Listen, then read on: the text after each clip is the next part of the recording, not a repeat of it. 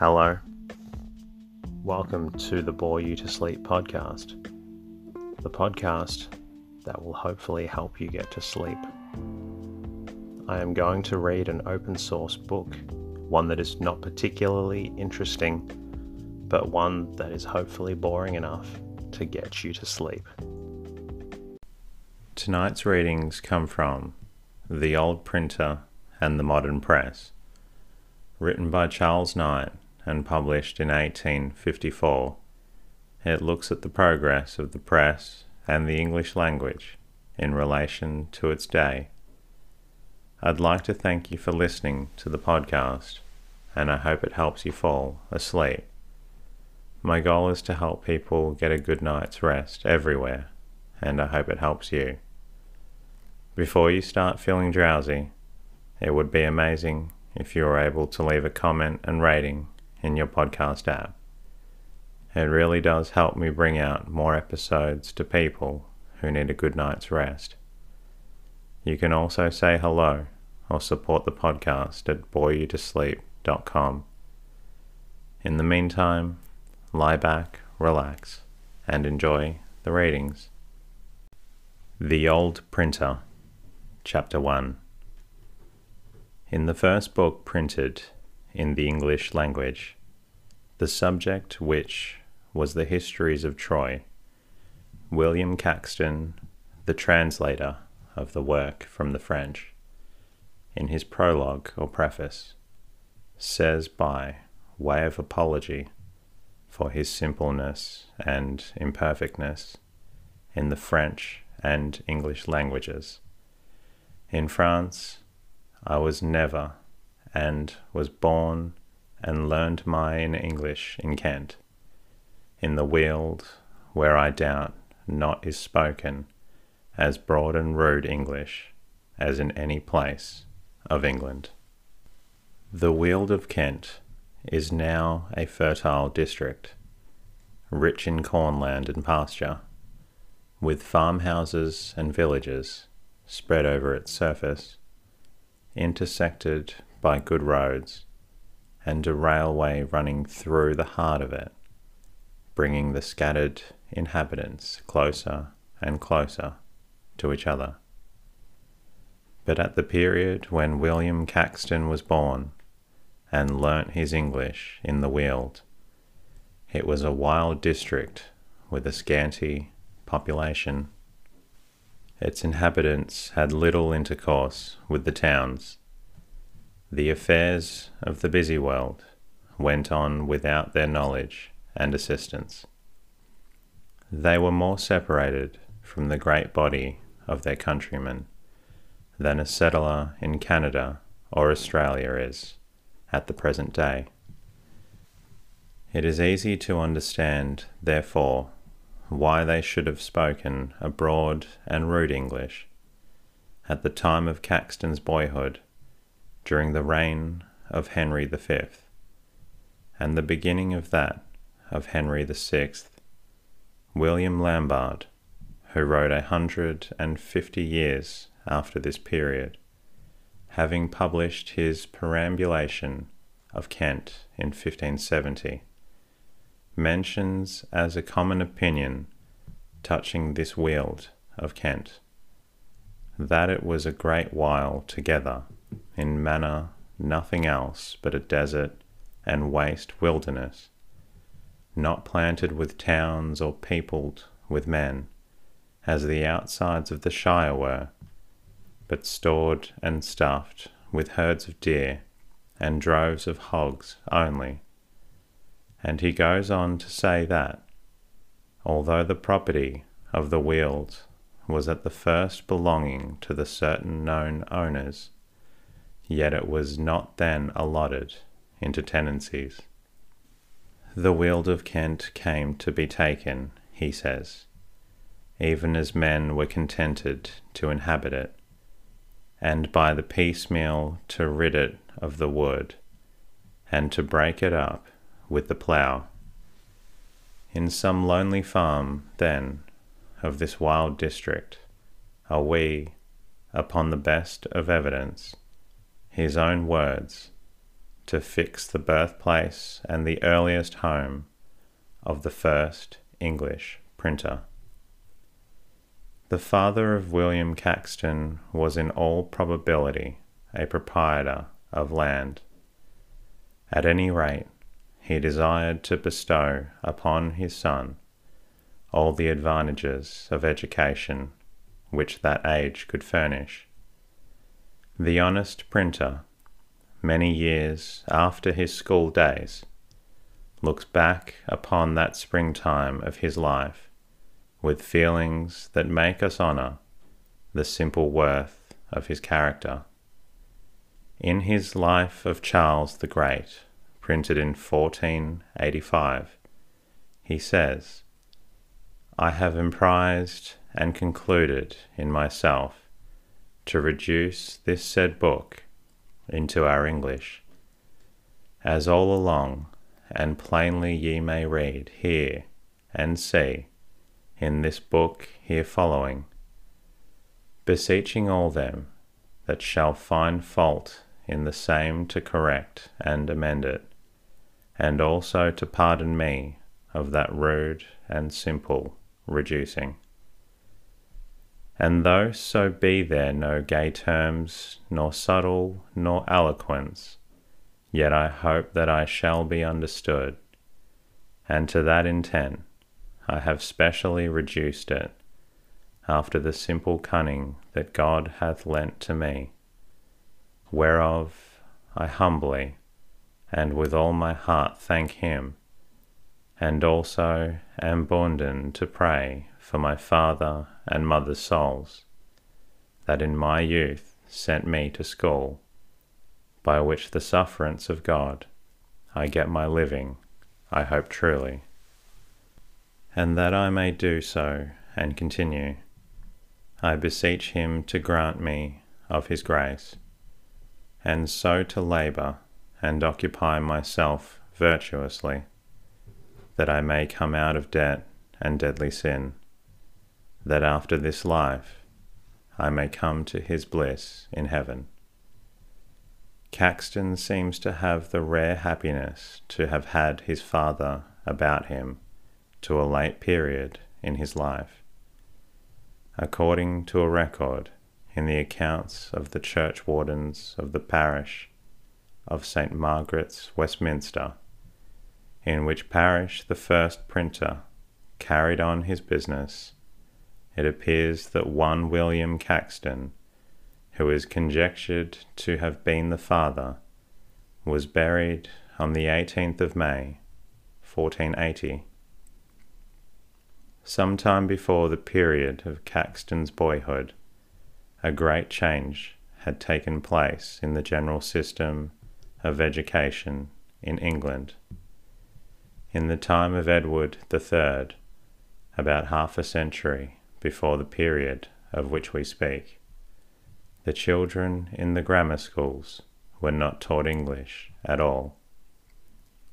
It was the policy of the first Norman kings, long continued by their successors, to get rid of the Old English or Saxon language altogether, and to make the people familiar with the Norman French, the language of the conquerors.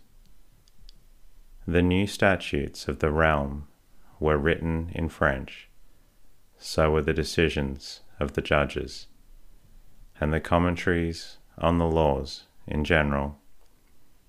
Ralph Higden, in a sort of chronicle which Caxton printed, says children in schools against the usage and manner of all other nations be compelled for to leave their own language, and for to construe their lessons and their things in French.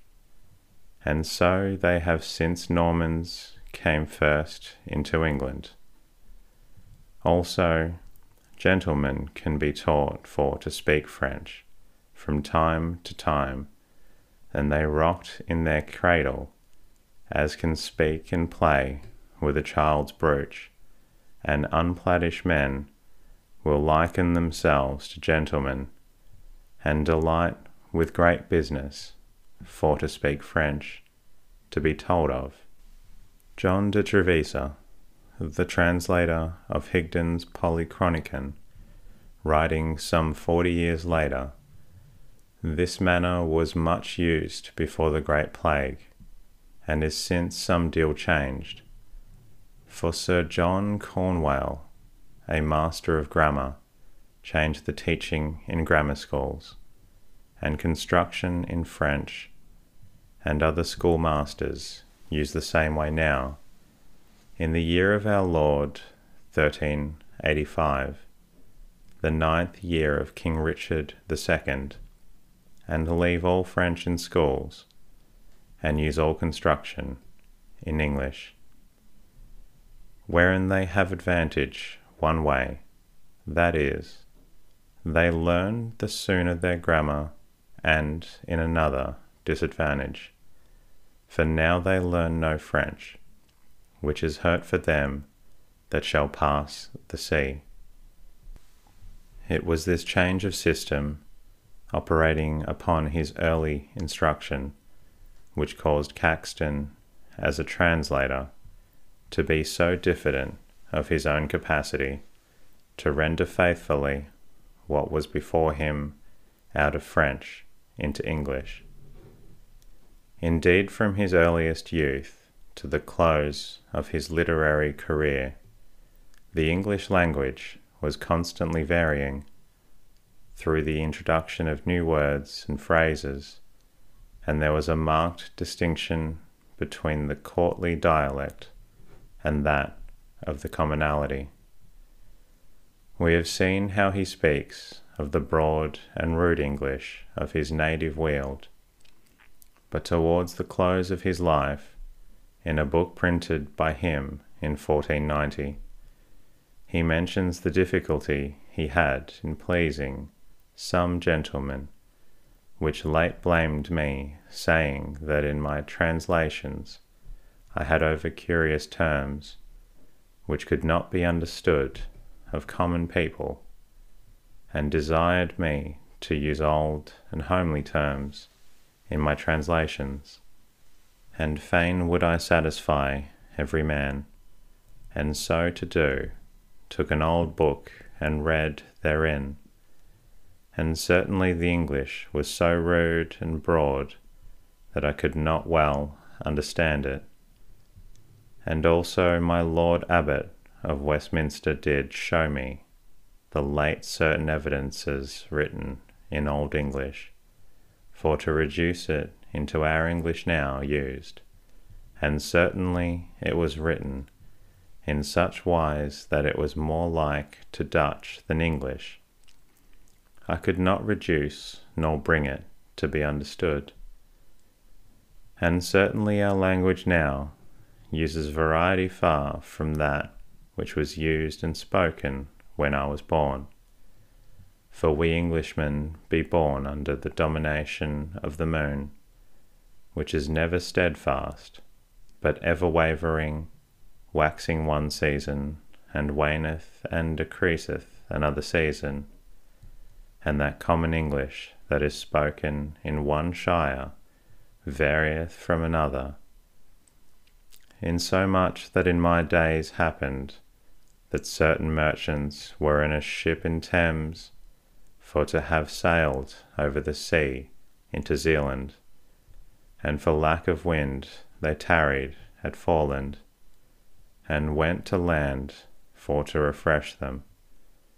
And one of them named Sheffield, a mercer, came into an house and asked for meat, and especially he asked after eggs, and the good wife answered that she could speak no French, and the merchant was angry, for he also could speak no French, but would have had eggs, and she understood him not. And then at last another said that he would have iron. Then the good wife said that she understood him well. Lo, what should a man in these days now write? Eggs or iron? Certainly it is hard to please every man, by cause of diversity and change of language.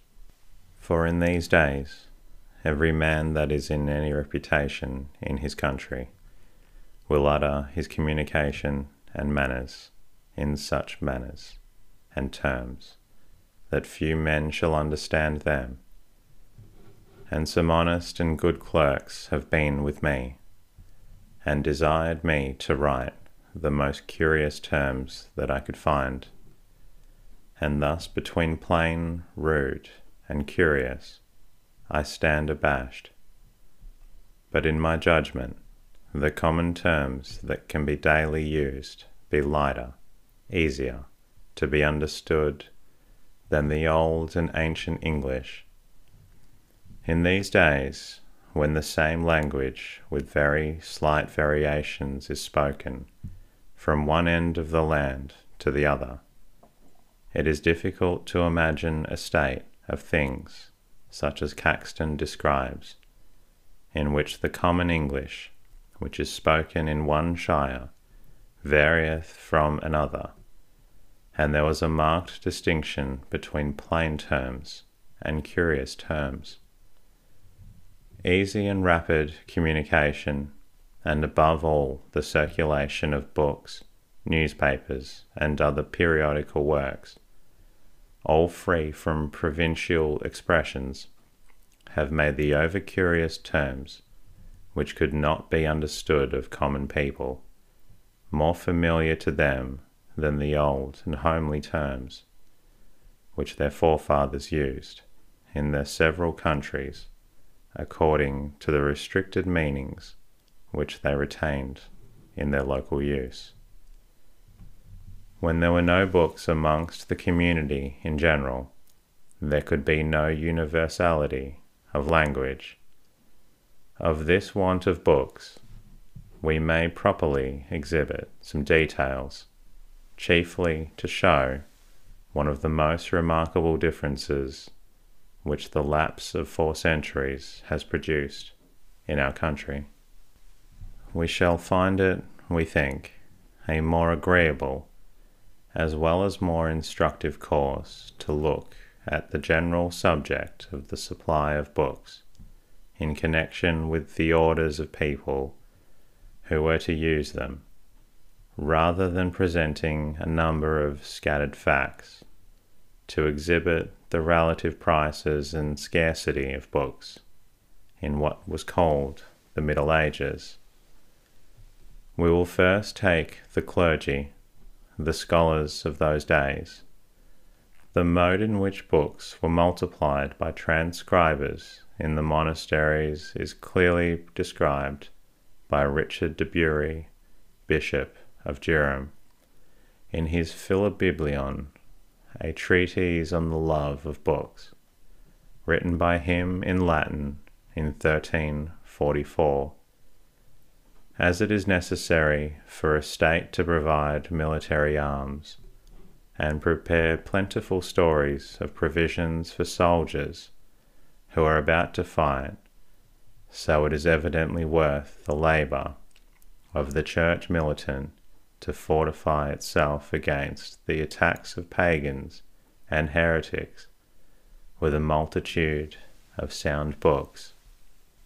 But because everything that is serviceable to mortals suffers the waste of mortality through the lapse of time, it is necessary for volumes corroded by age to restored by renovated successors, that perpetuity, repugnant to the nature of the individual, may be conceded to the species. Hence it is the Ecclesiastes significantly says, in the 12th chapter, there is no end of making many books. For as the bodies of books suffer continual detriment from a combined mixture of contraries in their composition, so a remedy is found out by the prudence of clerks, by which a holy book paying the debt of nature may obtain a hereditary substitute, and a seed may be raised up like the most holy deceased, and that saying of Ecclesiastes chapter 30 be verified, The father is dead, and as it were not dead, for he hath left behind him a son like unto himself. The invention of paper, about a century and a half before Richard de Bury wrote, and its general employment instead of vellum for manuscripts in ordinary use, was a great step towards the multiplication of books. Transcribers necessarily became more numerous, but for a long period they were wholly belonged to the monastic orders, and the books were essentially for the use of the clergy. Richard de Bury says, with the most supreme contempt for all others, whatever be their rank, laymen, to whom it matters not whether they look at a book turned wrong side upwards, or spread before them in its natural order, are altogether unworthy of any communion with books. But even to the privileged classes he is not sparing of his reproach as to the misuse of books. He reprobates the unwashed hands and the dirty nails, the greasy elbows leaning upon the volume, the munching of fruit and cheese over the open leaves, which were the marks of careless and idle readers. With a solemn reverence for a book at which we may smile, but with a smile of respect, he says, let there be a mature decorum in opening and closing of volumes, that they may neither be unclasped with precipitous haste, nor thrown aside after inspection without being duly closed. The good bishop bestowed certain portions of his valuable library upon a company of scholars residing in a hall at Oxford, and one of his chapters is entitled A Provident Arrangement by which books may be lent to strangers, meaning by strangers students of Oxford not belonging to that hall. One of these arrangements is as follows: 5 of the scholars dwelling in the aforesaid hall are to be appointed by the master of the same hall, to whom the custody of the books is to be deputed, of which 5, 3, and in no case fewer, shall be competent to lend any books for inspection and use only, but for copywriting and transcribing will not allow any book to pass without the walls of this house. Therefore, when any scholar, whether secular or religious, whom we have deemed qualified for the present favour, shall demand the loan of a book, the keepers must carefully consider whether they have a duplicate of that book, and if so, they may lend it to him, taking a security which in their opinion shall exceed the value of the book delivered. Anthony Wood, who in the 17th century wrote the lives of eminent Oxford men, speaks of this library, which was given to Durham College, now Trinity College, as containing more books than all the bishops of England had in their custody. He adds, after they had been received, they were for many years kept in chests, under the custody of several scholars deputed for that purpose. In the time of Henry VI, a library was built in that college, and then, says Wood, the said books were put into pews or studies, and chained to them. The statutes of St. Mary's College, Oxford, in the reign of Henry VI, are quoted by Warton in his History of English Poetry, as furnishing a remarkable instance of the inconveniences and impediments to study which must have been produced by a scarcity of books. Let no scholar occupy a book in the library above 1 hour, or 2 hours at most, so that others shall be hindered from the use of the same.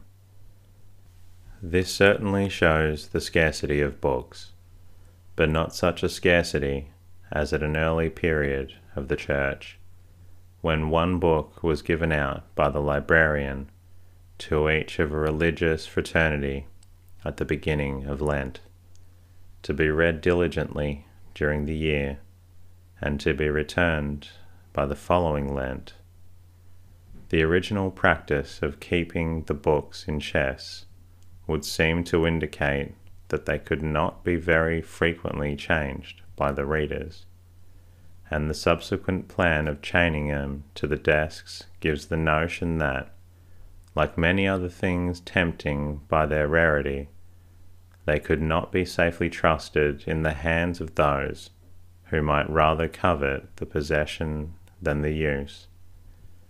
It was a very common thing to write in the first leaf of a book, "Cursed by he who shall steal or tear out the sleeves, or in any way injure this book."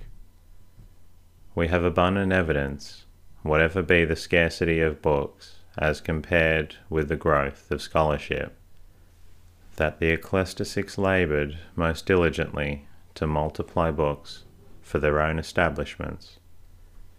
In every great abbey there was a room called the scriptorium, where boys and novices were constantly employed in multiplying the service books of the choir, and the less valuable books for the library, whilst the monks themselves laboured in their cells upon Bibles and missals. Equal pains were taken in providing books for those who received a liberal education in collegiate establishments.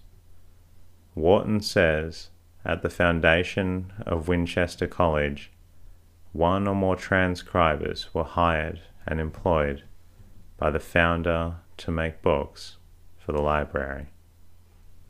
They transcribed and took their commons within the college, as appears by computations of expenses on their account now remaining.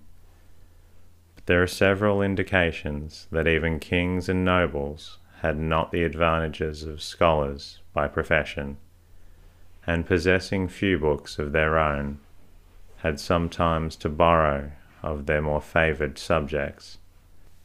We find it recorded that the prior of Christ Church, Canterbury, had lent to King Henry V the works of St. Gregory, and he complains that after the king's death the book had been detained by the prior of Sheen.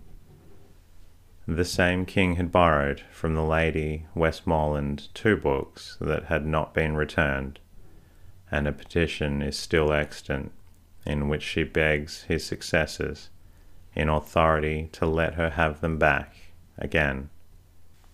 And that concludes tonight's readings. I hope you're feeling drowsy, and if you're not, please feel free to listen to another episode. I look forward to bringing you another episode very soon, and in the meantime, good night.